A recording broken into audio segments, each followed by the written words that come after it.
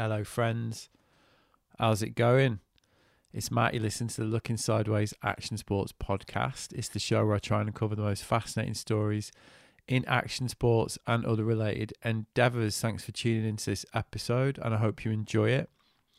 Now, before I get into the episode proper, just a quick heads up. My book, Looking Sideways Volume 1, is now available for pre-order through my website. Now, I'll chat more about this at the end in Housekeeping Corner, but it means if you want to support the project, you can do. Head on over to my website, www.wearelookingsideways.com, where you'll see a tab that says book. From there, well, you know what to do. All right, on with the show. It's episode 152, and I've got Andrew Alexander King on the show for this episode. Now, if you don't know Andrew, let me get you acquainted. Andrew is a surfer, climber, and a mountaineer who's at the beginning of a project that is, well, ambitious. Doesn't even cover it, really. Basically, he's attempting to become the first African-American to climb the 7 highest summits and the 7 tallest volcanoes on every continent. Yep, just that. He's also begun a project called the Between Worlds Project, through which he's seeking to increase accessibility and diversity and subvert the, as he puts it, lottery ticket of birth that currently sets your cultural path and dictates your route into this world that I'm assuming everybody listening to this is passionate about. So I first met Andrew in the modern way through Instagram. We ended up chatting more and more about his project and his goals. He is a legend. Let me just put that front and center. And after chatting to him for a while, I was like, I'm going to get this guy on the podcast because I was so intrigued by his story and his take on the challenges we're currently facing and his evident warmth, which is something that comes through loud and clear in this episode, as you're going to hear. You know, this whole topic has been a real item of discussion for our industry over the last year or so, and Andrew's contribution, I think, is massively needed, massively constructed, and really, really well articulated in this conversation. I'm going to be back at the end. I'll leave it there. He's a hugely entertaining and compelling speaker who communicates even his life experiences and goals much more effectively than I'm going to be able to here. So here's me and Andrew Alexander King. I know who I am. Enjoy.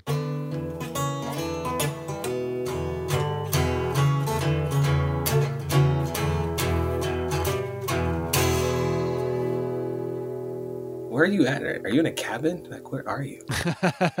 No, I'm in a shed. Yeah, everyone's always like, are you in like a chalet or something? No, it's the shed. Yeah, like after when it became apparent that I was going to be working from home for like, you know, the foreseeable future, I was like, I'm going to sort the shed out and make it like a little workspace. So nice. Yeah, it's cool. It's been a bit cold, to be honest, most of the winter because it's obviously not insulated.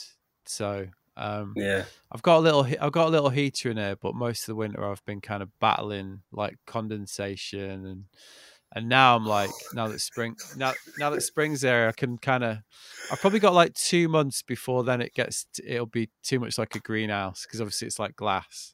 So yeah. Then the summer it's too hot, but you know, it's been good. It's been good. Whereabouts are you? I'm at home in SoCal, so I'm in Southern California right now, and basically wake up, meditate. I have surfing training this morning, and then I have deep water training, like deep fitness training with like Navy SEALs and ex-Rangers. Yeah, is that the thing that you posted on your Instagram? Like basically looks like you're kind of marching across the bottom of a pool with dumbbells. Yeah, I was.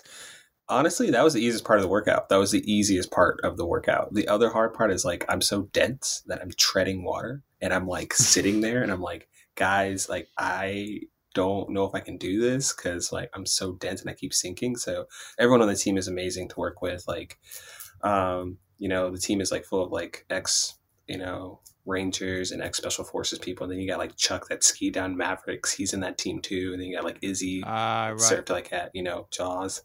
So it's hard, but it's by far the hardest work that I've ever done in my regime. Right.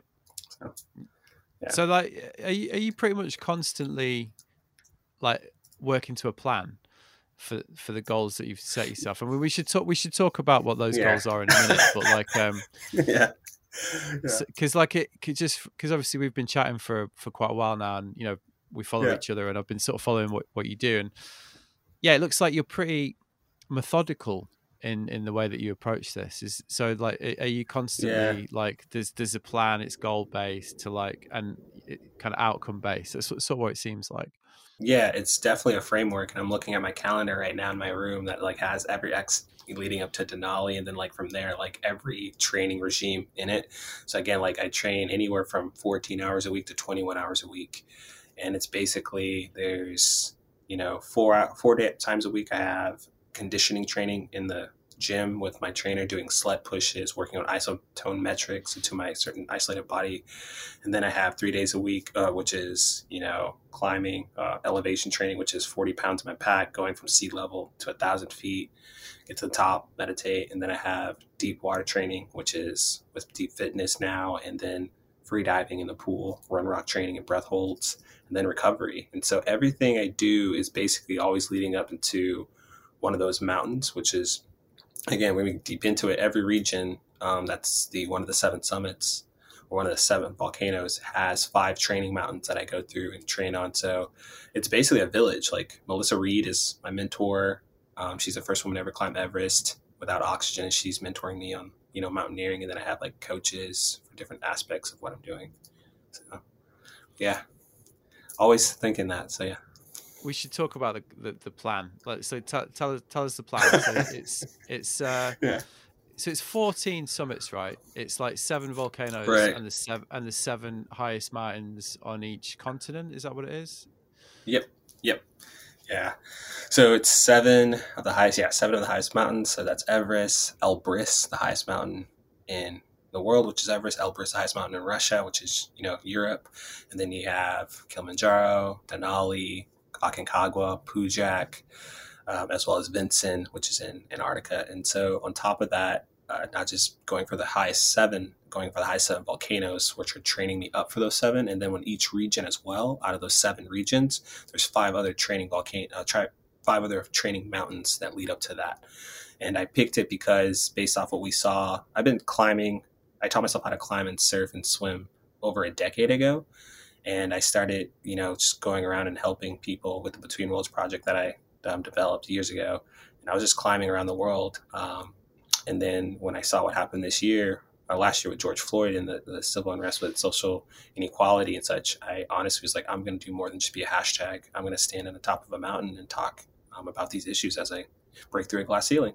So that was one of the questions I had, actually, because obviously that's one of the things I find really fascinating about the whole project, actually, because obviously, like, mountaineering, the history of it, I've spoken about this before on here, actually. It's very colonial, isn't it? It's very Yeah. kind of the language of it is very, it's very like kind of white people go to different culture and like bag peaks, like tick off peaks, and it's and like when you look, I mean, I've like quite sort of familiar with the history of mountaineering, and it's definitely very linked to like that kind of colonial expansion of like different countries, and even now, like it can be when a milestone is reached that has a different purpose, if you like. I'm thinking actually of K2, like the Winter Ascent. It's still really, really rare, that there's like any kind of there's any kind of like purpose or foundation beyond that. Like, I'm going to go there and I'm going to climb that because it's like a ticking off exercise. And I know that's like there's probably like climbers and mountaineers really cringing at that like really reductive kind of take on it. But what I'm getting at, like, the question I guess is, from what I've seen, like the meaning of what you're trying to accomplish, that you're imbuing this quest with is as important as the actual feat, right? So I guess that'd be the question, Right. Could you explain like the roots of that? Yeah, so for me, like, I was born in Detroit. Again, I would say this, the Between Worlds project, the whole genesis of it is we're all born into this world as a lottery ticket, and our value is placed upon our social, economic, our race, as we're pushed out into the world. But we're never asked those questions before we're born. We're never asked, like, where do you want to be born into? What color you want to be? What race? What gender do you identify as? You're just really pushed out into the world with your lottery ticket as a life. Your values then placed upon you based upon the society you grow up in, the community, your laws you see it as. And for me, my lottery ticket was, you're going to be an African-American male born into a single parent household in Detroit, Michigan, in a society that doesn't really understand minority rights right now. And so for me, learning how to navigate that space between under the glass ceiling of the between, like, again, where you're born into, and then breaking through that glass ceiling to be in a place of where you're able to navigate freely. I saw that with my relatives that helped me be the first person in my entire family to go to college, go work for corporations, from the Patriots, Lego, to Live Nation, Ticketmaster. And for me, I was privileged to travel the world to see that at an early age. I got to live in Hawaii. I got to go to school in Europe. I got to learn multiple languages. And so as I started to climb and find peace within nature, I started to notice that every climb I did, I was like, I'm the only Black guy here. You know, I remember being on Mount Fuji, and I was like, I am the only, and I had to do a rescue on Mount Fuji. And I was like, you're the only Black guy up here on Mount Fuji, and you're doing a rescue right now because people don't really have the right proper gear for this. And then when I really hit me with the Between Worlds project is when I was doing the Trinity Summits, which is the highest mountains, or it's like a challenge, which is Mount Fuji, Kinabalu, and then Mount Jade in Taiwan. And I get to Taiwan in this little tiny mining town, and I'm drinking hot chocolate, and this woman's like saying, hey, where are you from? And I say, I'm from America. And then she's like, oh, I love America. I'm like, you should come to America. And like, when I say that, and this story lives in my heart, because as soon as I say that, I sound so ignorant, because I look around and like her lottery ticket shows that she would have to sacrifice so much more just to get to America, and then more and more than that just to experience America like I do. And that's the point where I said, I'm not going to go to a country anymore, absorb the resources, take a selfie at the top of a mountain and be like, cool, I did something, and go back to my desk and be like, that was a great vacation. At that point, I said, no matter what, I will always look to the community and the culture to see what they need and be more than just there. So immerse myself into it. And that was 6 years ago. And I was doing that on my own funding. You know, I climbed Kilimanjaro on my own, Walmart boots, pants, a double hoodie. If you look at the photo on Instagram and such, like, again, I have like at the time, like a North Face jacket and 2 hoodies on. And like, I'm sitting at the top of Mount Kilimanjaro meditating.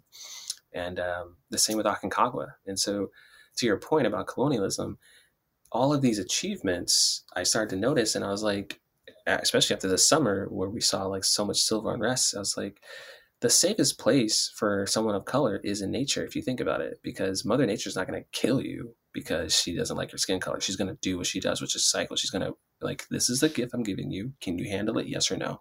If you can't, you should leave. If you can, come through with it.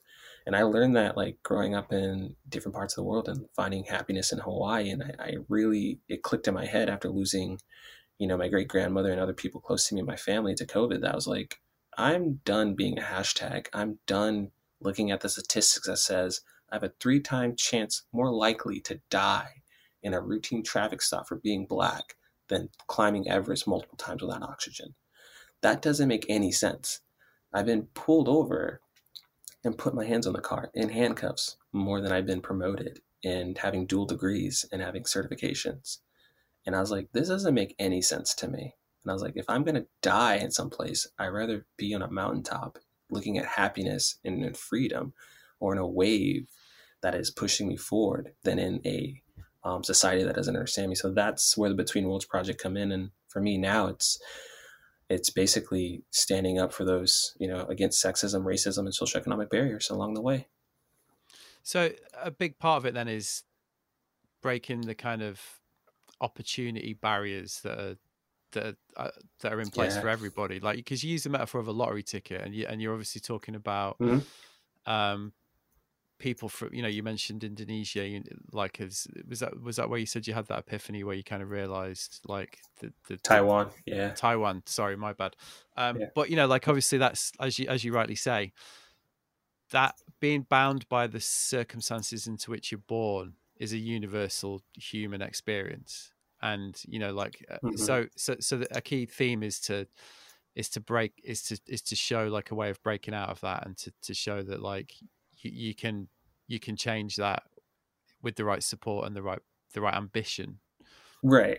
And I think it comes down to what we see now, where honestly, Matt, like, thanks to Phil, if you're hearing this, I love you. Thanks for getting us together and like connect us, because like honestly, a lot of brands prior to this didn't even know who I was. And I was doing this for 6 years and like going around and like watching some of the best climbers climb some of these big mountains. And I remember just being in my expedition group and people are like, how have you climbed like over 50 mountains around the world with like not gear? And I was like, my mental stamina started back in Detroit.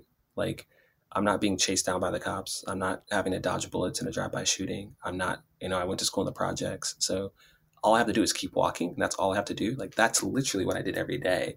So now you're just telling me to walk up a mountain. So it's basically, so you're saying like taking that lack of awareness that a lot of brands and people don't really see, that it takes so much for a person of underprivileged to get to experience. And by the time they get there, they've already gone through so much mentally to experience that those that are privileged don't even know how to relate to it. And for me, like when people are like, how are you climbing in those conditions and still going? It's like, my mind's already learned how to handle this already. If you just give resources to those athletes that are willing to do this and invest in them, I guarantee you're going to see a bigger return on investment, not just on that, your company, but also within the community as a whole. So yeah. You talk a lot about one of the things I've seen from doing some research into like previous conversations that you've had is, you're really open about the fact that you've used like, I was raised by a village, like the people around you Yeah. really gave you the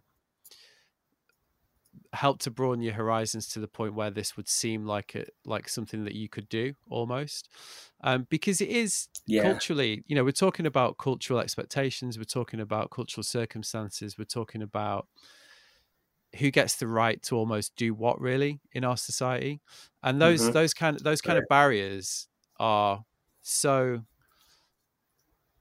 invisible yet entrenched, if you like, that we all take them for Mm-hmm. granted.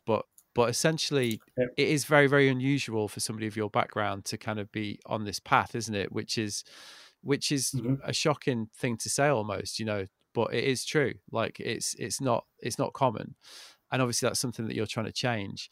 So what do you Hey. put the upbringing that you had from your grandparents and your mum, and the fact that they helped to kind of show you these possibilities, was that one of the things that kind of set you on this path to almost like, because you mentioned earlier, like, I was, from my background, I should have gone one way, like really, like my path Mm-hmm. was set, like the life that I should have led, and obviously you've done something completely different.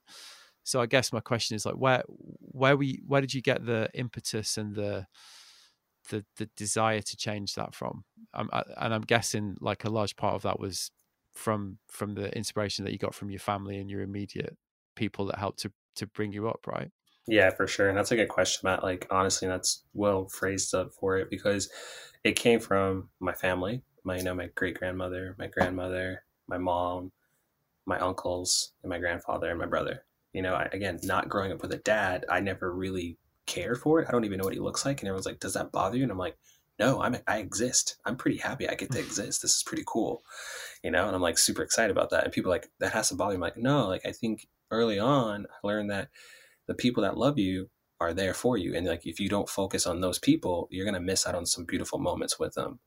And so for me, like my great grandmother taught me how to read when my mom was working and really busy, like supporting 3 kids and herself. And then my grandmother, gave me the opportunity to see the world, when she, took me out of Detroit and got to let me go see and live in different parts of the world. I got to experience that. And my uncles taught me what it meant to be, masculine, but also not to be compassionate at the same time, and getting that compassion from my mom as well. And she was being two roles, a working woman and a hard, disciplined dad at the same time. So for me, watching all those people in my family that never been to college be successful in their own right and happy, they just cracked open the door for me. And when that door was open, they gave me the opportunity to go and run. And that's the difference when people talk about a George Floyd or about Aubrey, or, the difference between those gentlemen and myself is just opportunity. Statistically, I would just be the same as them.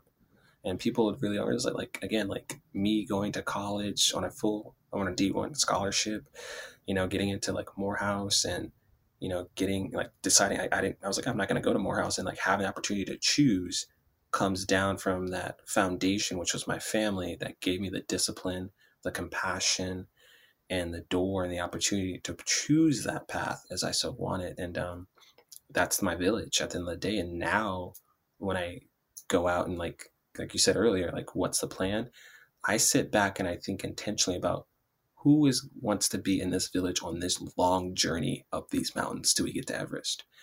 And then looking about like people like, oh, that's cool, I want to be a part of them. Like, do you have the mental capacity to deal with what's about to come? Because there's going to be people that are going to say some pretty nasty things about the way I look, or I should be doing.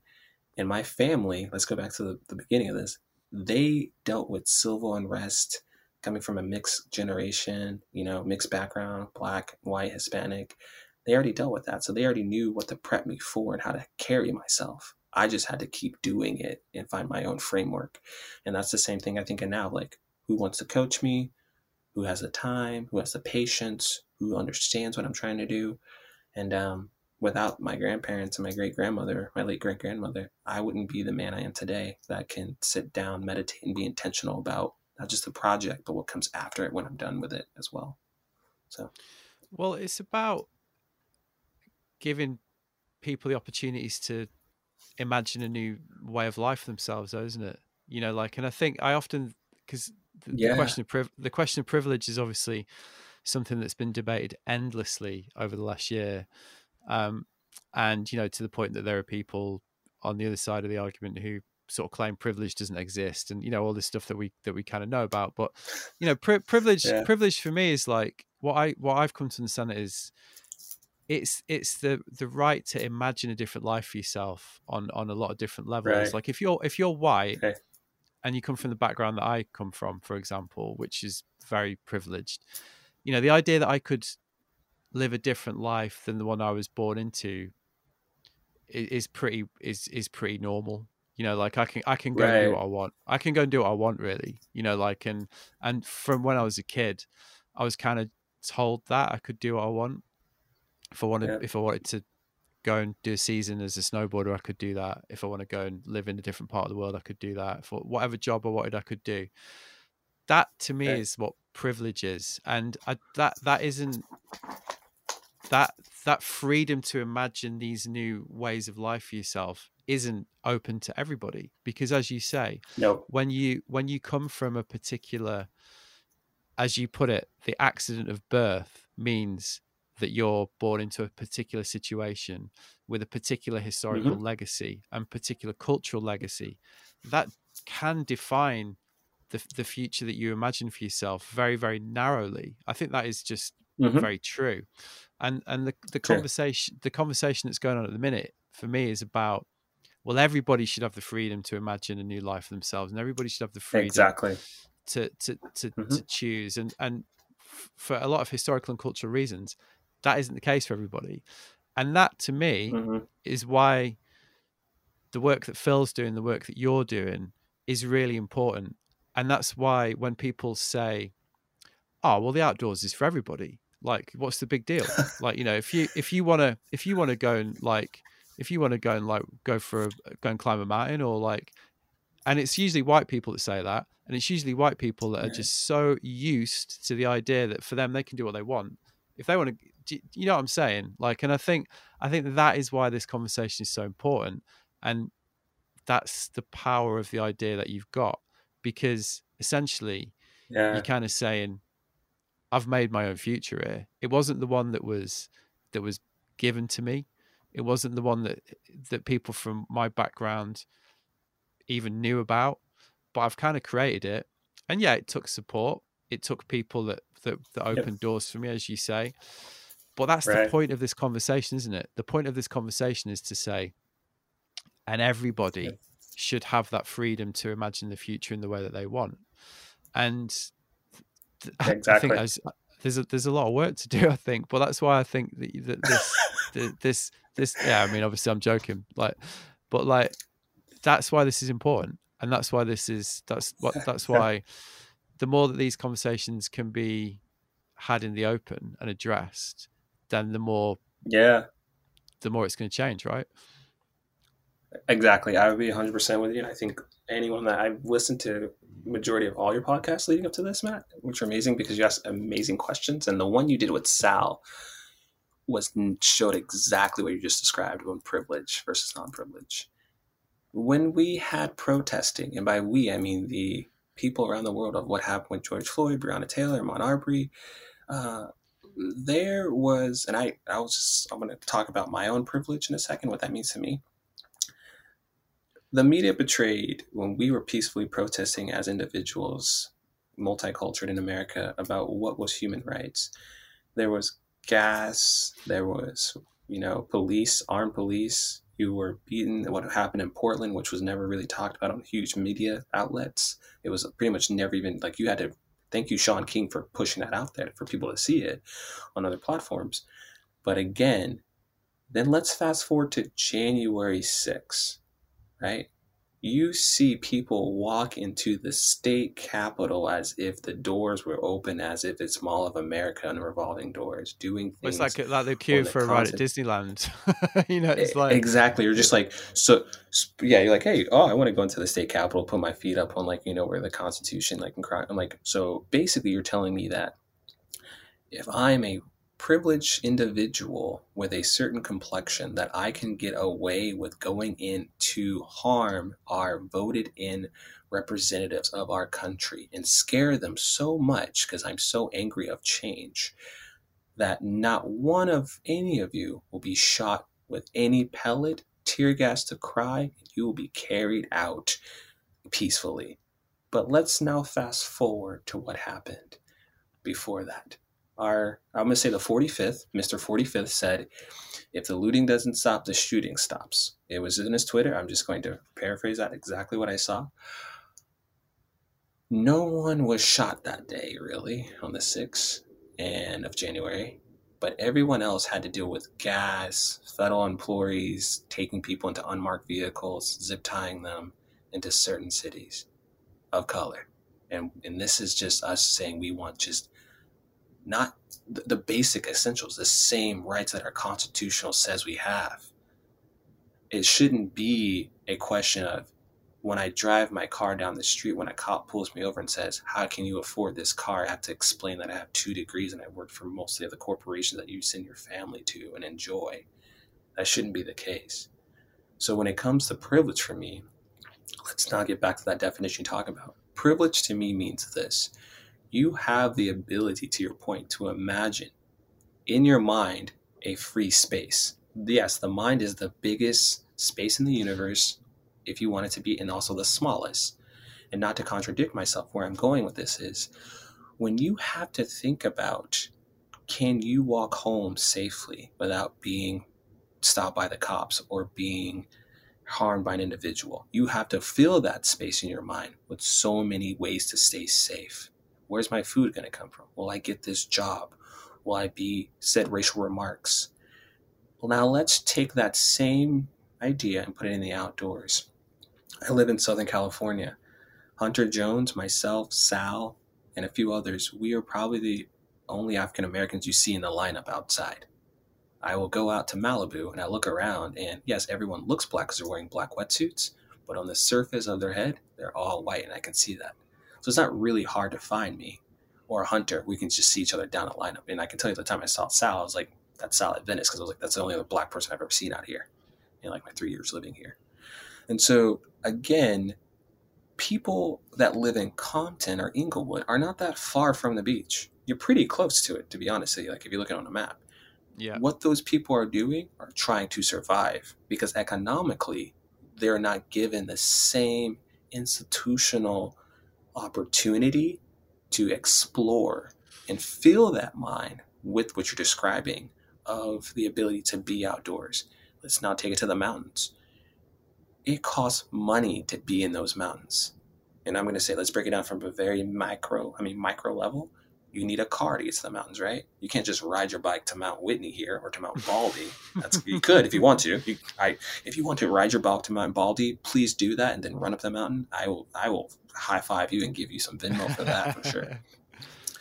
But again, those people in those in communities are not given the same opportunity to actually, and what I mean by opportunity, I mean investing in education. So they are able to go to certain schools and then have the ability to get certain jobs that are not screening based off. I'm like, okay, why can't we find, again, before I go on a little tangent, let's back up.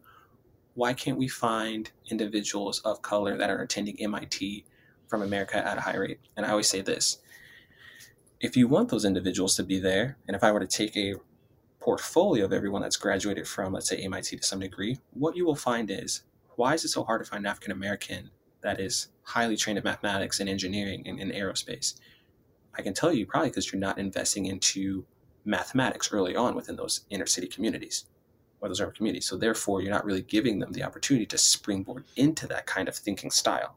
That's the same as you think of outdoor community. If you don't give someone the opportunity to really do that and invest in those communities, they're never going to get to the ocean because they're trying to just survive with food. And I can speak truth to that because in Detroit, the last thing I was thinking about, and I always say this, the first mountain I ever climbed is every day from 770 Asbury Park to the projects of my school and back.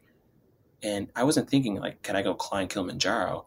I was like, I'm just trying to survive. I'm just trying to have food on the table. That is more than likely why representation matters, because if someone of color sees themselves outdoors, now they can imagine it and they can be like, I can't exist there. I just need to find the framework to get there. And that's your point why Phil and I really are passionate about this, because I tell everyone the Between Worlds project was never about Andrew Alexander King. And it was mostly, I was very hesitant to make it about me for a very, very long time because I didn't want to take away from other nonprofit stories. I really didn't want to do that. And people were like, well, you got to tell your story where you came from. And I was like, all right, I'll do it. At the end of these 14 climbs, I'm going to go back to being the guy that's just, behind the scenes. It's someone else's turn. That's it. Like, if I'm still, the face of this in 10 years, I've done it wrong. It should be a individual from India or a woman that's fighting for her rights in the Middle East, or some individual that's in Africa fighting from xenophobia or like colonialism. That's what this is about. They should have the brand set up, be like, this is how you do it. This is the framework. This is the road. Here's the map. Let them go. And to talk to you about privilege, just to make sure I can end it on this note, I wrote this on my Instagram about an experience I had here when we did have looting. And it's a true story to the point. When we had rioting and looting in Santa Monica, it was pretty hard because I was with, downtown in the peaceful protest, and it flipped from peaceful protest to looting in an instant. It went really scary. Like, again, Promenade, if anyone's ever been in Santa Monica, you know what I'm talking about, where the Promenade is. It went from people protesting and being peaceful to cars pulling up, blocking, certain exits, and people breaking into like Patagonia and REI. I'm sitting there with my camera, and I've seen riots before from like being in Egypt and like other places around the world and seeing what riots are like. I'm like, okay, I know what a riot's going to look like when it's coming. And I'm fine. I'm like, okay. During this moment, I see two white guys standing in front of REI protecting it. It's REI. They got millions of dollars. They're not going to really give you a badge or a cookie for that. Straight up REI, I love you guys. But I'm just be very honest. You weren't going to hand out cookies or badges to them or free gear. That was the truth. And so I'm sitting there and I'm looking at the wave come down. I'm like, okay, they're trying to protect the front door. These wave of looters are coming down and they're busting the side windows. I see these two white guys run into a crowd of like 30 to 60 people. It's a pretty massive crowd. And I already know how this is going to end. That's like running into a gazelle running into the mouth of a lion. I'm like, this is not going to end well. And I'm looking at it. I run. I take one guy. I intersect him. I'm like, don't go do it. Stay here. Hold my camera. I'm going to get your friend. By the time I get to his friend, who's standing in front of that window, he's beaten bloody, and the mob of like looters are just beating the crap out of him. Right? And so I come in and I put my body between them. And this is where I want to just draw this conclusion. This is where privilege happens. I now have the privilege with my skin color to stop this intersection of violence because I am black from killing this man. I could have used my privilege to say like, well, that guy's getting what he deserves. I'm out of here. Yeah. Let me just go home and eat my cereal and see it on the news. that space in my mind of growing up in a turbulent environment and seeing violence and choosing to use my privilege to help someone else is what privilege means to me. So stepping in and just saying, hey, just let me get him out of here. Everyone just stops kicking him. He's already bloody from the face and nose, just bleeding. And I'm like, dude, you got to just run. Like, they don't care about you. They're getting in that store no matter what. So I get this guy up, I get him to his feet. And when I get him to his feet, someone starts punching me in the back of my head and taking my phone out of my pocket, my card, my ID. And it's a black kid. I turn around and it's just this black young kid punching the crap out of me. And I look at him, I'm like, hey, first off, this kid is punching horribly. His head is down, his arms are locked, and he's just swinging. I'm like, you're not going to kill me, because if you want to kill me, like, you're basically not going to do it. And I'm like, I could probably just take this kid and just break his arm easily. And I just let him keep punching, because at that point, I see that kid is me from back in the day where you had to fight your way out and prove yourself to your community. And privilege, again, is like, what do you do in that moment? And I just let him keep punching me. As the white guy gets away, the two white guys get away, my camera's stolen, my phone is stolen, and everyone dispersed when the cops get there. And I just walk home bloody and treat my wound and go surfing with my friends. I'd say I tell this story because that's the difference between using privilege, knowing privilege, and handling it in a certain way. So that's my tangent on that. But it's important because it is always a choice and it is a power. Yeah. And you know, it brings me to the incident at Manhattan Beach. I mean, that was like, I just listened to Ryan, is it? On So Splendor, and Salema was talking about it as well. And that was almost one of the most shocking parts about that whole incident, the fact that there were so many people there who had the power and the agency to stop it, and nobody did. And again, that and obviously that incident was horrible, but what that incident was really about was, again, control, access, who had the right to be in that space, like and the historical entrenchments that exist because of the cultural history that's led us to that point, you know, like, and and that was an example of privilege not being used and that power being ignored, which was what almost made it so shocking, really, I think, particularly what's been going on in the last year with the wider conversation in, for example, the surf community. Yeah. And I think that for me, like, I went to that paddle out, and for me, I've been, this is where everyone talks about that photo on Instagram where everyone sees me jumping into the barrel at Zigatella in Port Escondido. That photo is fueled by people. Photo. I remember. Thanks, my friend. Thanks. I'll be back down there in like a week or 2 weeks. But people didn't know, like, being someone of color, you know, the only place I didn't experience racism was Hawaii to me, because I was like, oh, these are brown, like, these people of color, and they're, you know, they're basically fending off white people. And I was like, oh, this is cool. I was like, oh my God, they're like really like taking in the Hawaii. And I was like, when I was a kid, I was like, oh my God, this is so amazing. This is like, I was like, this is the opposite. I was like, this is real. And what it told me in my mind was, it was like, they weren't just fighting to protect the lineup, they were protecting their culture. And they did it in such a humane, loving way that you had no choice but to respect that culture, no matter what race or color you were.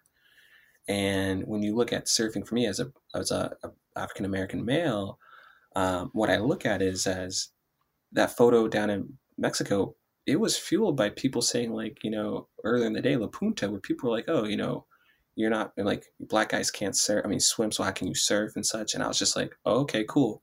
And what I did is I took it down to Zigatella, and I just saw the same person. I just went for it, and I pulled right into that barrel, and I just shot through it. And I was like, I learned from my grandparents, and to your point, for me at least, everything you send to me is rocket fuel, negative or positive. I just take the same log and I put it into the rocket fuel, and it blasts me forward, because I've learned how to use that mentally in my space, in my head. Manhattan Beach now showed me a very, very, very, very sad truth of, when we had Black Lives Matter, we still do, when we had what happened this summer, everyone put up a black card, like 2.7 million people or something like that, I may could get like I could get those numbers wrong. Sorry if I'm not a mathematician. But out of all those people that did it, you are putting up just a hashtag and being like, I'm done. Cool. I did my work. You are now sitting and seeing a real life situation that's asking you to be more than a hashtag, be beyond social media, be beyond what you're doing. And that did not translate to that moment. And that was the truth, because people move so fast on hashtags and be like, I did something. Like, if we were to be a little bit more intentional, have that opportunity to think of that privilege what we have, that incident would have been over in an instant. It would have been diffused right then and there. I look at that photo, I'm like, you have what, 20 people in that water watching it go down? 3 people could have just went over and be like, enough is enough. We're good here. And none of it happened. It took a protest of everyone coming together, be like, oh, you know what? We could have done something better. And I want to say this right now. If we would have done those things sooner, Ahmaud Arbery would have probably got home. You know, and that's what I think about. I think about George Floyd would have got, 7 seconds, 9 seconds of his life back. If we would have thought about that, been more intentional. But it's after the fact we do something. And I just keep seeing it over and over. I'm like, at some point, you got to be more than just what you put on paper and stand for those core values. And it's really scary because, like I told people, for me, when I resigned from my position at Live Nation, everyone was like, why are you walking away? Like, you're on the track to go from director one day to maybe VP of what you've done. Like, you've been 10 years of your job, project, and product management. And I wrote to the CEO and the team and I said, I'm not walking away because I don't love it. I made a promise to my community, my great-grandmother, my friends and family to see this change through. It may cost me everything, but it will not cost our future generation the pain and struggle that I had to see. And like I said at the end, I was like, the party that you go to isn't fun if you're the only person there that gets the music. And every time you try to invite your friends to it, they're denied. And so I was like, I'd rather go back, get some of my friends, show them what the party's like, and then we're all in together. And that's the point of it for me. So seeing what happened at Manhattan Beach, it was sad. And people are like, well, what should I do? I'm like, be more than just there. Stand up. So that's my 2 cents on that. Do you think this instance like that though, and the kind of conversation that we're having about that, does it make you feel like change can happen? I mean, that's a big question, obviously, and I think I asked Lema a similar question at the end of that conversation. But it is like, it is an obvious one, but because it is depressing. I mean, not to sort of digress about, hey, let's talk about me, but like I've actually found this year, I realized recently, like, quite depressing, because I think it's like I think it's kind of fundamentally affected my view of human nature. I think which again is probably like a very privileged statement, but like I think previously I was a bit like, yeah, people are inherently decent, like, but there's nothing like a pandemic and the harsh glare of a conversation that we've had around race, as we've had for the last year, to kind of really show the naivety perhaps of that belief. And at the minute, like, we've got a huge thing going on at the minute in the UK, like around women's safety as well. I saw. And it's, I saw that. That debate is unfolding, to be honest, along similar lines, really. There's even a not all men hashtag to go along with the all lives matter hashtag that's doing the rounds. And it's just depressed me, really. I think I've kind of, it's almost made me think, like, actually, maybe people are just selfish twats who don't want to change and learn. I sound like such a kook here saying this, but like it, and it's been one of those years where you kind of have a lot of time to think about this stuff. But you know what I'm saying? Like, so I guess because it is, what we've talked about is can be quite depressing, like when you get into it. Do you feel like, though, that there can be, I mean, I guess the answer is in the deeds that you're undertaking, but do you feel there can be a positive outcome from all this? Do you feel like, do you see a positive change happening? Yes, I do. And the reason I'm not, I mean, the cool thing about my upbringing is being a realist and optimist. And though I do study Buddhism and Taoism, and that's my way of studying getting through life and how I navigate that space of the time I have here, I do see there is change happening. Change is incremental, it's not accelerated. And I think everyone's like, it's going to be like that. We're literally changing the way that we have been for years. And I'm going to be the blessing and the curse of the pandemic is it made us slow down to really look at ourselves. When you're moving at such a high velocity, you're not really taking the time to be intentional about where you're going. You can be like, oh, I'm trying to go to the grocery store, but like, are you really looking? Like, that's an example. I leave my house, I'm driving to the grocery store. Am I speeding at the speed? I'm speeding so fast that I'm not noticing the homeless person on the street or someone getting mugged. I'm just going to the grocery store, got my groceries. Same person still getting mugged on the way back. Homeless guy is still homeless on the way. All right, tomorrow I do the same thing. I notice when I slow down a little bit, I'm like, wow, that person's getting mugged again. That homeless guy's still homeless. The pandemic made a roadblock that you had to slow down and see yourself for what it actually evolved into, where humanity is going. An existential point to your question, if we can't get things we as a human species right, how are we going to get it right when we move to different parts of the universe at some point? Like if we can't get it right here right now, it doesn't really give us a sense to really come together and take on what else is out there beyond what we have here on this planet. And so I think we're heading in a direction that's going to take time, like anything else. And you get back to what you said, Phil and I doing the work on this is, and Sal as well, and Ryan, is I know that I'm not going to probably be around to see this tree grow of change, that shade. And my good mentor, Stan Evans, sent this to me. The change that we're doing, which a lot of people don't see, it starts as a seed, it grows into a small tree, and then grows into a big tree, and that tree has shade for people to sit under and not be burned by the sun. And it's going to take time. And I know that I'm probably not going to be able to sit under that tree with my niece and nephews, or if I have children and so forth and so on, or any other persons I meet that has kids. But I do think it's happening. It may not be at such a accelerated rate, but I think over time the next generation is going to be so self-aware, especially with technology, to be like, that's not right. I'm going to take a photo of this and blast it on a media syndicate, and like really push that out there. And so it forces brands and countries to change. And to your point, I would just say, as I was traveling, 2 years ago now? Holy crap, 2 years ago now? I was in Santiago for their protesting on human rights, like down there in their capital. I remember seeing that go down when I was on my way to Aconcagua. They were doing it in Bolivia when I was there. And I kept flying into these places and I was like, why does everyone keep protesting? And I just like kept sitting there being like, oh my gosh, this is crazy. And then as it slowly made its way up into America, then George Floyd happened. I was like, whoa, like I just literally just saw so many protesting happening. So I think, and just what happened just now in Mexico City, which I'm heading down to this Friday, I now see that people are tired of being just the status quo.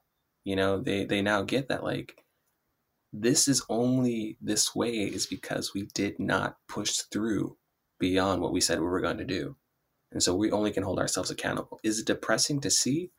Yes. And I think change is really hard. It's gritty. It's sweat. It's blood. It's tears. It's sacrifice. But when you break through that glass ceiling and you get through it, you can breathe. And I think everyone is tired of being suffocated by their countries, by their laws that are outdated, and by the social, racial, and sexist stereotypes that really don't give people safety that data deserves in their once in a lifetime they have. So yeah. The one thing that strikes me about the project is again quite an obvious observation, but the scale of it. I mean, it's a life's work, isn't it? Like where are you at with it? Like how far in? So honestly, I've already done 3, but I'm redoing all the mountains again. I've already done 3 out of the 14, so I'm redoing them all again. So starting Friday, I head down to Mexico to climb the highest volcano in North America and 3 other volcanoes, and go from there again and start, and then lead up to Denali and then start again. But yeah, the Between Worlds project is a big project, and I would say I always told brands this before I had any sponsorships until this year. I was going to do it if it took me 50 years. I was going to do it if it took me 5 years. I was going to do it if it took me 10 years. The point of it isn't, like, I'm grateful to know you and get that out there. But the point of it is when this is done for me on my story of this at the top of Everest, I can be like, you can go talk to Matt. Matt will tell you you're part of the Between Worlds Project. I want to be an old tattoo guy on the beach. And I say this to everyone. And like, this is what I write every time down. I go, I'm going to be an old tattoo guy back on the beach in Hawaii, walking down, and someone's going to be like, hey, I got a scholarship from the Between Worlds Project to go be a mountaineering guide in Europe. And we're going to smile at each other. And they're like, what are you smiling about? And I'm going to say nothing. And I'm going to keep on walking. And I'm going to go watch people surf that pipeline. And it's going to be the most diverse lineup. It's going to be Black, Asian, white, Hispanic, going for the Pipeline Masters, men and women. And I'm just going to be like, all right, that's all it was for. That's it. So it is a life's work. It is a lot of work. It's a lot of patience. But like I told everyone, it's like, I don't fall in love with the goal per se.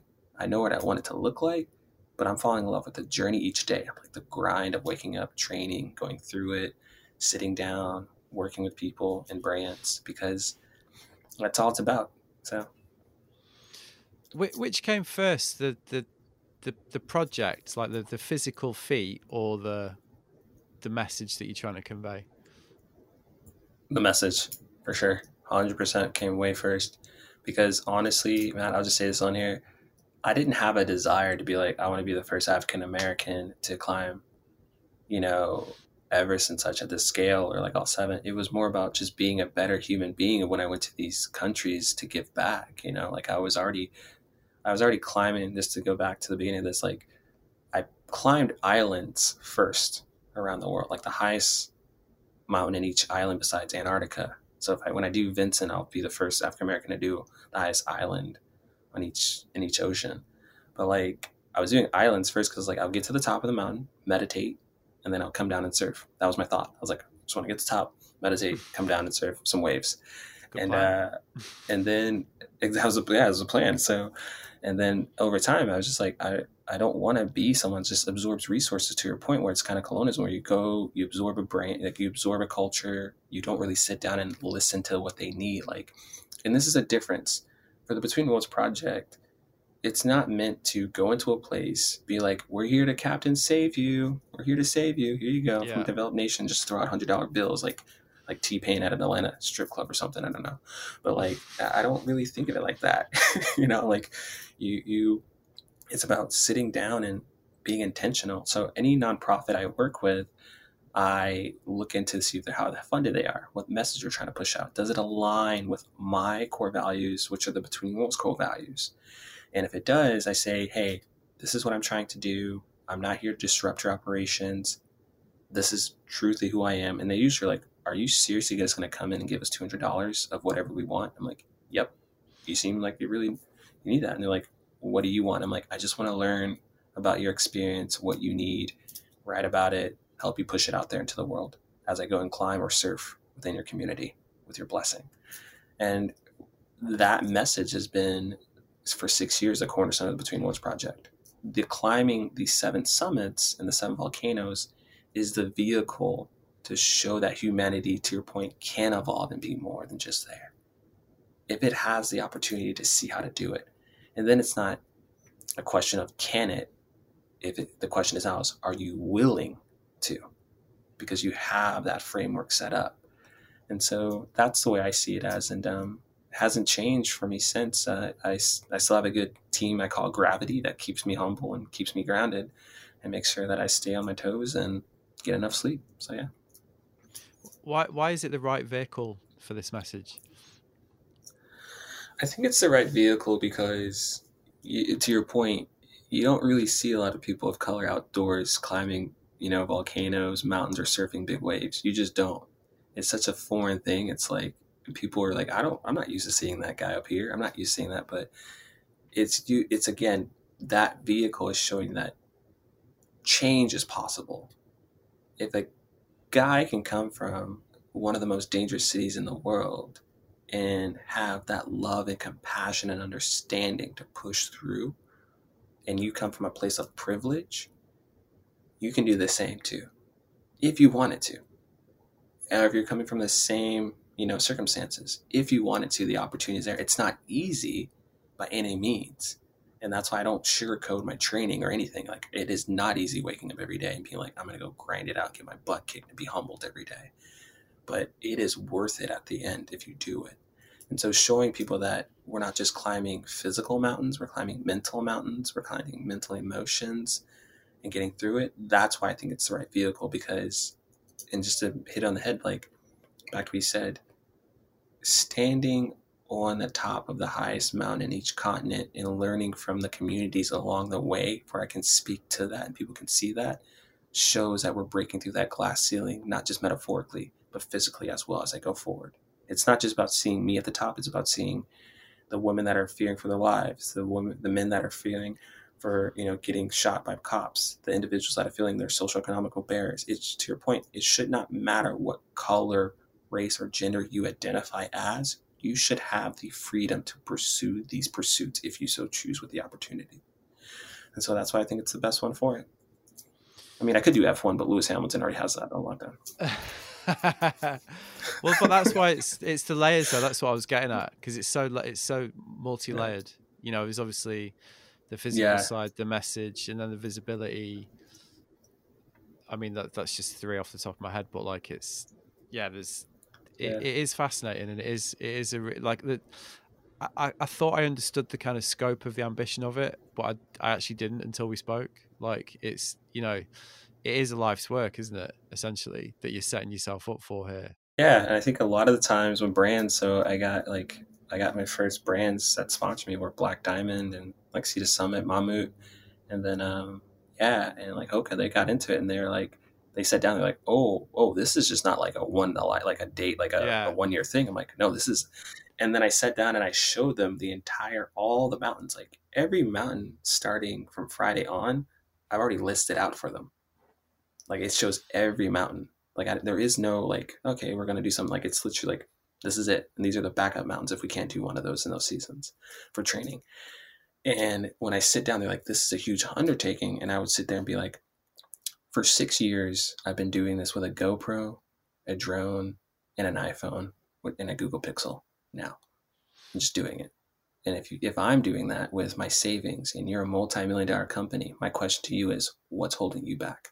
And when they hear that, they're like, oh, like, yeah, it's not overwhelming. You just have to do it. You have to just take the step and then the next, and then get the framework. So for me, it's like I tell everyone, when we get to the top of Everest, it's someone else's turn. I hope to find that individual along the journey. And I hope to step away and make sure that they have a platform, or people such as yourself and Phil to come to and know that they can have a safe space. But there's so many different layers that we're cracking through. So, yeah. I'm actually hoping to get Stan on the show next month, actually. Oh, Stan Evans? Or yeah, Stan Evans. Yeah, that's who you meant when you said your mentor, yes. Right? Yeah, dude. Please get Stan. Stan is amazing. Like, so all the photo I posted yesterday of like the sunglasses, that's shot by Stan. Like, like Stan and I do work together, and him and I, he's my mentor in photography, because in like the understanding the media scope. So for me, I can say this, like, my mentors now from a corporate space, have been people from the Pats, Lego, Live Nation. Like, I've had some really amazing mentors, but when it came to the outdoor space, honestly, like, Matt, like, no one taught me how to be a mountaineer or surf big waves. Like, I've all just been sitting here watching like Shane Dorian, watching like Laird Hamilton videos, or watching like mountaineer videos. Like, I've just been doing that for years and being like, okay, cool, this is your dimension. So it's been a long, journey to like survive and do these things I love to do. But then when it came this recently, people were like, oh, this guy's not playing around. And I was like, no, if I wanted to like train as a joke, I would have went to Disneyland down the street. And so Stan and I met, and he was just like, you're serious? I'm like, yeah, like, I don't just come into this without like, knowing business and how corporates work. Like, I'm looking to really push things. So Stan and I work together. And then Melissa Reed, who was, like the first woman to climb Everest without oxygen. It's done it numerous of times. Like, she's my coach for that. We go back and forth. And then I have like, JT, who's Soul Focus, who's my agent and stuff. And we work together. And yeah, I just have, and then a few other people I work out with, like the Deep Fitness crew and those teams now. they just help me really navigate that space and humble me every day of my life. So yeah. You mentioned that you've got a few sponsors on board now. So before that, it was all self-financed. It was all you kind of Hmm. so It to was go. all self-financed, out of pocket. It still is. The Between Worlds project doesn't. So I don't take money.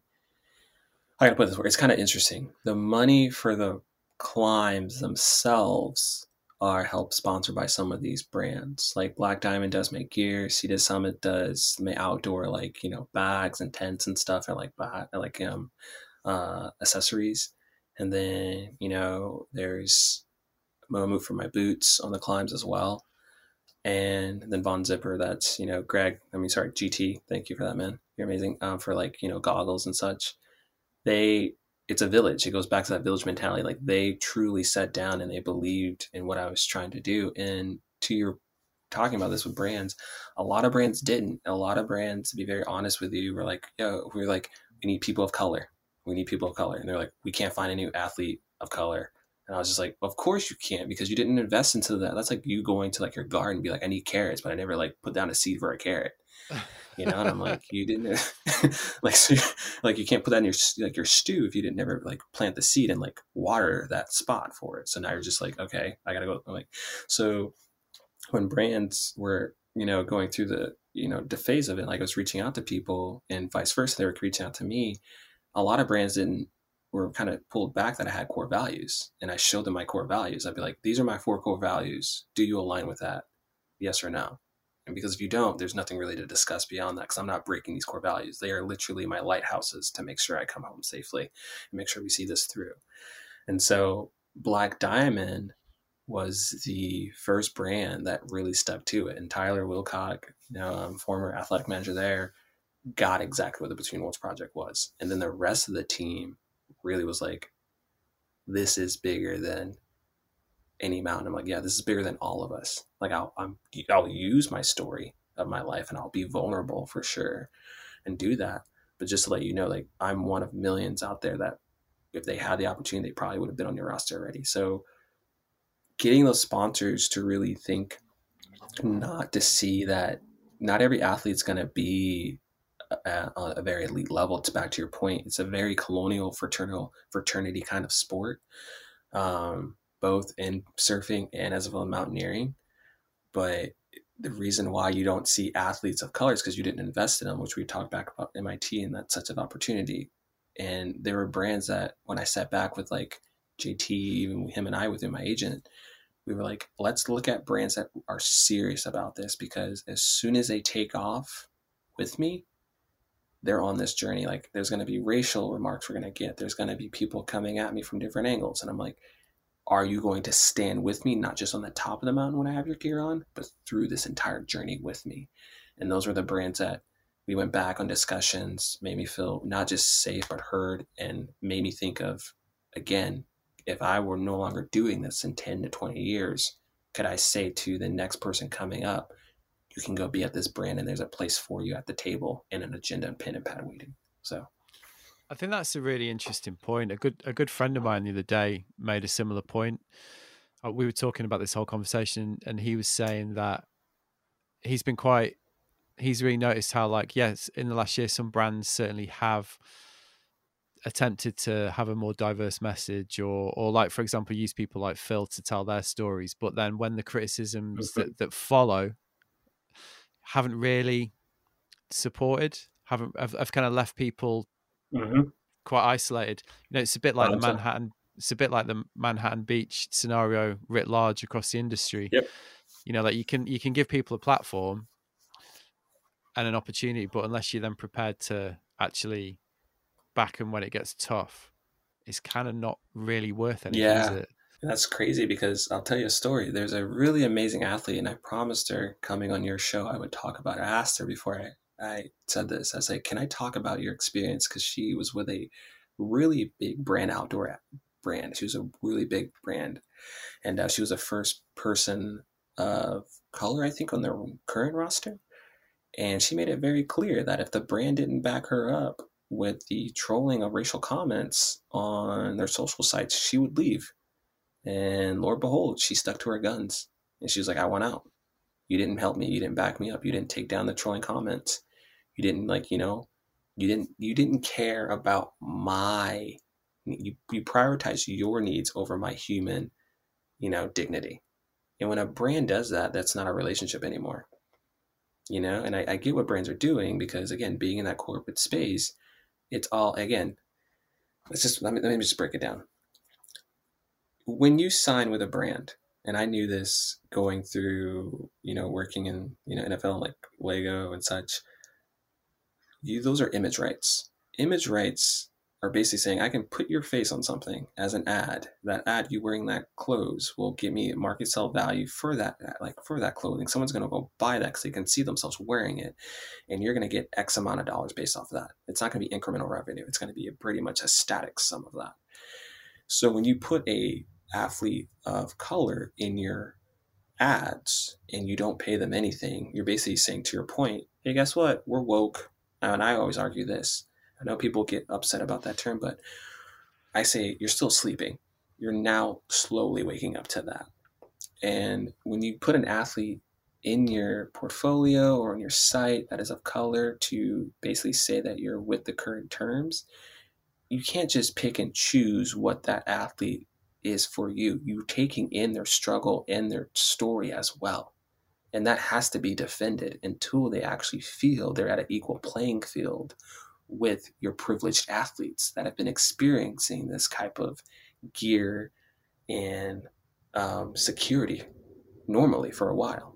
That you're not going to get that with a athlete of color because we've already been scrutinized to some degree that we shouldn't even be outdoors. And so us being here, we're already getting a backlash of very, very derogatory terms thrown at us. And all we want to do is just be able to express ourselves as any other athlete does without having to, hide our color, but on your page. So seeing brands do that, what you just described, where you isolate them, is basically making it go backwards and forwards. Doing the inner work, like I say, like talking to your team, be like, if you do sign someone to your team of color, please make sure that you have a D&I work with internally to understand what terms are appropriate to use, what are not appropriate to use, how to use their image appropriately, how to tell their stories articulately. That's from their term. Black Diamond didn't take a story and just make it up about me. We sat down and I said, this is my life story from start to finish. Let me see what you take from it. You write up and go back, and my family and I will agree on it. And if we give the green light, go for it. They did that.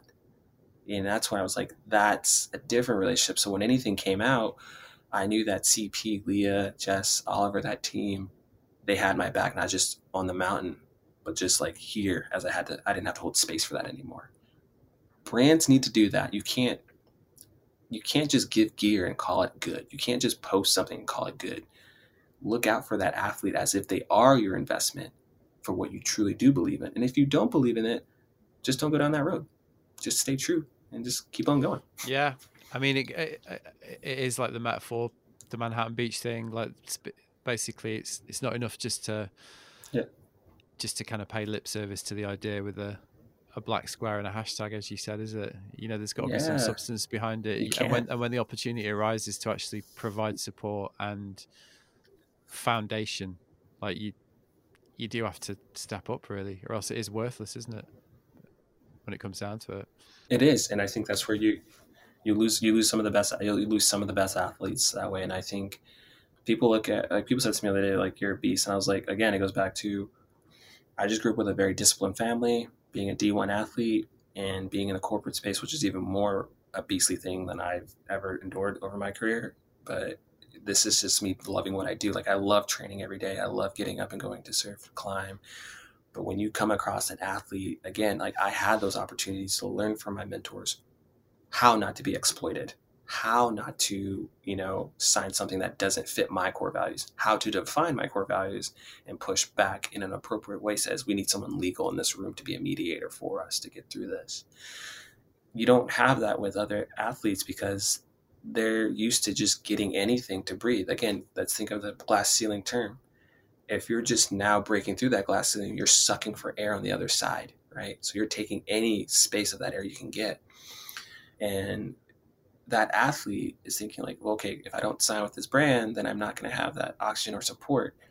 And I got to give it up to, I'll leave her name out of it. I got to give it up to that she walked away from that brand that didn't support her on feeling that she could get that oxygen and feel safe about receiving it to keep doing what she's doing, because that brand was not looking out for that racial trolls that she said she didn't want.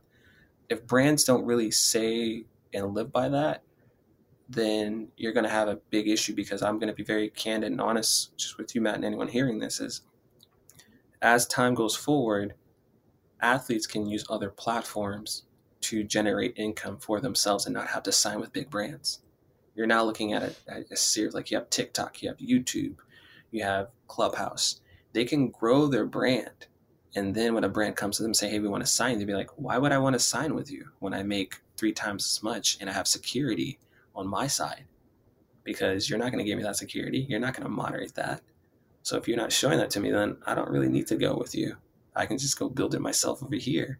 And if someone says, oh, that's not going to happen, like, I guarantee you're probably going to find someone that's going to think pretty much out of the box of that and do that at some point and be like, I create my own space.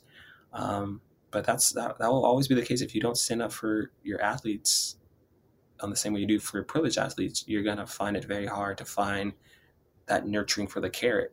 You're always going to be like, I don't have any carrots. So I like the carrot metaphor. It's good. It's as simple. It's as simple as I've ever heard anybody put it. You know, it is the case basically, isn't it? It is. And I think I was talking, like, who was I talking to? Like, someone goes like, someone comes up to me and go, are you doing this just for like the notoriety or the clout? And I said this to him, I was like, I was already more established in my 10 years of doing project and product management. You know, like, I was already dealing in that space and fine there and well known doing that. I was like, I didn't really have to. I could have just been being like, all right, I'm just gonna keep going on vacation to the Maldives or something, keep surfing, and be like, cool, it is what it is. It's your problem. Again, you know, but like, that's pretty selfish. Like, and if I think about it in like retrospect, the way that I was doing the Between Worlds project was pretty selfish, because I was hiding. And if you look up any Greek philosopher, and I think of philosophy in this point, like, the only way you really move forward in life if you don't hide. And I was hiding behind being up on the other side, and I made it from Detroit, and I was just like, this is not helping anyone. This isn't nurturing anyone. Like, it's just, I'm the only person of color in this room 90% of the time, outdoors. And I was like, Andrew, you should do something more about it. And I was like, oh yeah, I'm doing the Between Worlds project. I'm like, you should show people beyond that it's possible with you. And I never sat down and meditated on that. And now sitting back with brands and being like, yeah, I'm an athlete, but I understand business very well. They're like, oh shit, this is definitely not a guy that you should just take as a one-dimensional athlete. I'm like, no.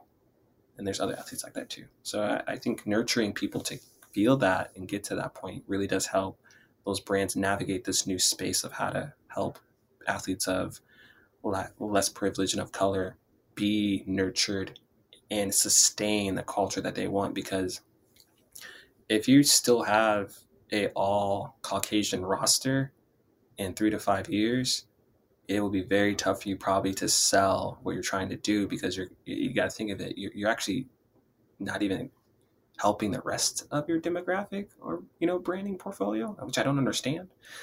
But I think it's going to be very interesting in the next 3 to 5 years. You're right. Sure. I had a question related to something that you mentioned earlier, because when you were describing the experience that you had with the riot, and you said you saw the kid who was punching you and essentially saw yourself, like, and the path that it's a theme of the conversation we're having, you know, like the ordained paths that we're all given. My question is, was there a moment that you realized that you could choose your own path? So that's a good question. I think so. To be very open, I'm very open about this, and Matt and you and I have talked, and I definitely have her sticker on one of my boards, so it's great to talk about this. But for me, the moment that I know I could choose my own path was the moment I got sober in life, and I stopped drinking completely, you know, partying and such. And the reason why I say that at that moment was because it was very tough as an individual to leave my family go be very disciplined, see the world, leave my brothers and sisters, my mom, Detroit, my great grandmother, which I wouldn't see as often and frequent as I used to, and go be the first to be in my entire family tree to go to college. You know, they already were like, here's a path, go for it, go for it.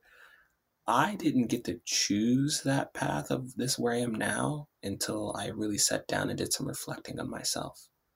You know, I've always played it to, hey, this is what my family really needs. This is how I can support them when they're older, which I do now. But when I really took a step back and I looked at the trauma that I was running from, of being an African American, not feeling accepted by the privileged community and being accepted by my community for listening to jazz music or talking to white people would say or doing white things. And I just said, this is my life. I have to live it on my terms with the amount of time I have with it, looking for beautiful moments and being happy. That's when it clicked for me. That's when I said, like, I'm going to take that rocket fuel and go forward. But it didn't happen until, about my 20s when I really got into climbing and surfing, which a lot of people are like, oh, you just traded off like drinking for climbing. I'm like, no, that's not the same thing. At that point, it really did push me to be the Andrew Alexander King you see now and accept my full name. Because to your point, at that point, I was like, if I never thought of this until that day, really. And my grandmother said this all the time. She's like, be proud of your name. And I never understood why she said that. And it clicked in my head was, this lottery ticket vessel that I have being African American, we never got the chance to choose our last name. It was given to us as coming over from slaves in slavery. And so I say my full name now because I told my grandparents and my great grandmother before she passes that I'm going to change how that name is used from now on. When it is seen, it's not going to be seen as you're a black guy, you don't know where your name came from. Like, I know my name. This is what it means. Mountaineer, explorer, climber, human rights, activist. It's called son, grandson, friend, mentor, mentee, lover of life. Boom. Anything else outside of that? Nope. That's it. But to your point, until I really been accountable, faced my fears, looked myself in the mirror and really said, this is your life, Andrew, what do you want to do with it? Then I got to change and choose my path. My grandparents got me there, but at that point they couldn't sit inside of my mind and my heart to really help me define that. I had to do that on my own. So there you go. That was me and Andrew. What a fascinating conversation, eh? And what an absolutely lovely man. I think you agree. As I mentioned during our conversation, I didn't really get the scale of his ambition and vision until we had a chat, really. As a Brit, I always find it quite fascinating speaking to an American about race, especially in this modern culture war era we're living through. And in the UK, it's really weaponized right now. There's almost like an attempt to even stop the conversation, which reached its nadir, I would say, with the report that was released last week, basically claiming that there's no problem, everybody. The UK, it's a beacon of racial inclusiveness. This in a report, by the way, that mentions the Windrush scandal twice in its 250 pages. So I'm not sure I'm going to take that seriously, really. Anyway, I think Andrew's reaction to the idea that privilege doesn't exist, as I kind of posited, being, devil's advocate, putting that view forward, spoke volumes, really. And as I mentioned, and as he discussed at length, it's an attempt to address this lottery that's at the heart of his vision. And I think it's a really unique and cerebral take on the topic and conversations we've all been having for the last year. And I think it's the ambition that makes this such a really important conversation starter. In a way, it doesn't even really matter if Andrew succeeds in his own personal goal of climbing these 14 peaks. His quest is really more an important attempt to take control of this narrative in an inclusive, sophisticated and generous way. I think there's something quite beautiful about that personally, and I very much enjoyed our conversation. I said something similar during my last episode with Phil Young. It can be quite difficult to know how to navigate your way around these conversations at points. I think I was definitely a little clumsy on occasion. I've even been a little clumsy in this outro. But I'll leave these in because I think it's important that you show this vulnerability and, you know, the fact that everyone's kind of trying to groping their way around these issues. It's the talking about it that's the point, which is why I keep doing it. Anyway, my thanks to Andrew. Give him a follow over at Instagram so you can cheer him on his journey. All right. Thank fuck they've gone. And if you're wondering what I'm talking about, then welcome to your first ever Housekeeping Corner. And if you're a regular, well, hello again. And you knew what that meant. So let's start with the book, Looking Sideways Volume 1, which is drum roll, and live and available for pre-order through my website and social channels. It's been out for about a week or so by the time you listen to this, and it's already selling pretty damn rapidly, I must say. So if you're thinking of supporting what I do in that way, I'd get a move on, really. If you've somehow managed to miss my multi-channel sales assault on this book, Looking Sideways Volume 1 is a whopping 250-odd page book that chronicles mine and Owen Toes' 3-week pilgrimage to California, during which we travelled from Ventura to San Diego. We were attempting to understand how California board sports culture has shaped the world and shaped our lives and continues to inform the global perspective of California today. So it's all of these things, the book. The main thing I'm interested in is the fact that it's a beautiful photo book, first and foremost. It does full justice to Owen's incredible photography. It's also a look at those questions that I just outlined through our eyes and the people and the eyes of the people we interviewed on the trip. Herbie Fletcher, Jamie Thomas, Cara Beth Burnside, Corey Schumacher, the list goes on. Then it's also a look at this Californian action sports culture through the lens of the incredible contributors we've got, people like Jamie Brissick, Jeff Johnson, Rob Machado, Ed Lee, Keith Malloy, Lauren Hill, Chaz Smith, Demi Taylor. Again, the list goes on. As you might be able to gather, I'm pretty proud of it. It's been a couple of years in the making, and I hope you'll forgive me as I warm to my theme, but that is, after all, what Housekeeping Corner is all about. It's a bit of a test case, this, when it comes to the podcast. Now, if you've listened to the podcast at all closely over the years, it probably won't surprise you to hear that I've got fairly strong opinions on the value of art and creativity, especially in this increasingly homogenized and algorithm-led age that we appear to be living in. And it seems to be one of the things that listeners to the podcast have really responded to over the months. It's kind of led the way I've approached the whole thing from the beginning. It is why I've never cheapened the format with shit ads for a start. I basically from the beginning concentrated on putting something out with as much depth, insight and creativity as possible, which I've been doing for 4 years now. And in that time I've put out definitely over 180 episodes if you count Type 2, the bonus episodes and the live shows over the months. So the book, as well as being a beautiful collectible piece of work, is a bit of an extension of this ethos. You know, if you're in my position, you try to fund this, because obviously those 180 odd episodes represent quite a commitment of time and energy on my part. And I am like everybody, I do want to get paid at some point. So what do? Do you follow the herd? Do you attempt to mitigate the time you've spent by taking any old ad or opportunity that comes along and basically contribute to the culture of remorseless, tawdry disingenuousness that characterizes the modern age? I've got a feeling Paul Evans will enjoy that line if he's listening. Or can you do something different? Can you create something that enriches, that adds to the culture, that provides a platform for people, that values their creativity by making sure everyone gets fairly paid and not just me, and makes a stand for what's important in our culture? Now, obviously, I think you know what my answer is, which is why I've written a book. And that's really the main reason for doing this project. Now, I get it's a hopelessly naive and unfashionable viewpoint at this juncture. I recommend listening to Bill Hicks on this, which sounds hopelessly dated now, but at the time was pretty much what people thought about this. I mean, I know that it's naive and unfashionable because of the response I get from the reams of people whenever I raise this on Instagram who say, just take the ads, mate. We all fast forward them anyway. But I mean, that's kind of the point. Like, what a colossal joke that actually is, you know, and what a colossal time and resources. You know, I've got peers of mine who make podcasts, who I really respect, who've taken ads.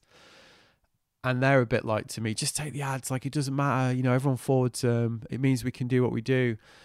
But I just can't do it. I mean, I find the disingenuousness, that word again, of modern life. This idea that everything is bullshit and a joke that we're all in on. And we're all going to fast forward the ads anyway. So what does it matter? I'm finding it increasingly depressing and tiring, because it really does pervade absolutely every single element of our lives. I mean, it's how we're fucking governed, for a start. So I am fucked if I'm going to include my little corner of the internet in that and be party to it. So I'm doing it this way. Consider it a motherfucking flag in the ground that says, isn't there a better way of doing this? I mean, I'd like to think so. The way that I look at it is, every time you support the independent publishing project or your mate's side hustle or something independent that you're passionate about, you're placing a vote for the type of world that you want to live in and the type of creativity that you value. It's why I go out of my way to support my friends when they're working on their own project. It's why I go out of my way to answer every single message and email that I get from people. You should do that too. You should always, always support your mate's creative stuff. Go to the gigs. Share their thing. Who fucking cares if it's shit? I mean, who do you think you are? Clive fucking Davis. The point is the encouragement and the community. It's not the X factor. It's the fact people are doing good shit. You should support that. And it's why I'm grateful for every single pre-order of the book and every single message I get saying how much the podcast means to them. My stock answer when everyone asks me how long I'm going to be doing this, which is another question that I get a lot, is, well, it's a life work, to be honest, which sounds like a joke, but it isn't. It is a life's work, this. And if I'm going to do it, I mean, fucking hell, I've been doing it for 30 years. If I'm going to do it, I'm going to do it in the right way. And I'm going to like try and have a little corner that is not fucking, you know, like every other area of life, which is basically disingenuous bullshit. Sorry, that's the word of the day, isn't it? Anyway, I told you it was idealistic. And if you're still listening, I salute you. But, you know, it's important, this stuff. Which leads me nicely to the next project I've turned my attention to. Don't worry, I won't be lecturing people at this point. Anyway, I've mentioned this before, but now the book's done, I'm going to be looking at another project. And that is Looking Sideways Live, the thing that I've been talking about for a while now. Yeah, we've made some progress with this one. Found a really great venue in Wales who seemed pretty interested in the idea. And I still think the idea is really strong. I mean, we're looking at next year, 2022, for this event. Thinking I'm going to try and sell around 200 tickets. That sounds pretty doable for me, really. So if you like the sound of it, let me know, because that'll kind of help me get an indication if we might have a chance of shifting those 200 tickets. The idea, as I've mentioned before, is to make this a regular event, probably annual, and invite a curator each year, a guest who's going to help me put the program together. So let's just say I invite Stacey Peralta off the top of my head, and he comes along and he gets Craig Stesic or Glennie Friedman to do a photo show, and he premieres his Jerry Lopez film at the little event. And I interview Greg, who's Greg? I interview Stacey one night, and I interview Jerry the next night. That'd be pretty good, right? That's the kind of thing I'm aiming for. So let me know what you reckon. All right. Big thanks for listening to this probably longest ever installment of Housekeeping Corner. Big thanks to Andrew for being my guest, and big thanks to you for checking out the show. I'll be back next week. See you then. Nice one.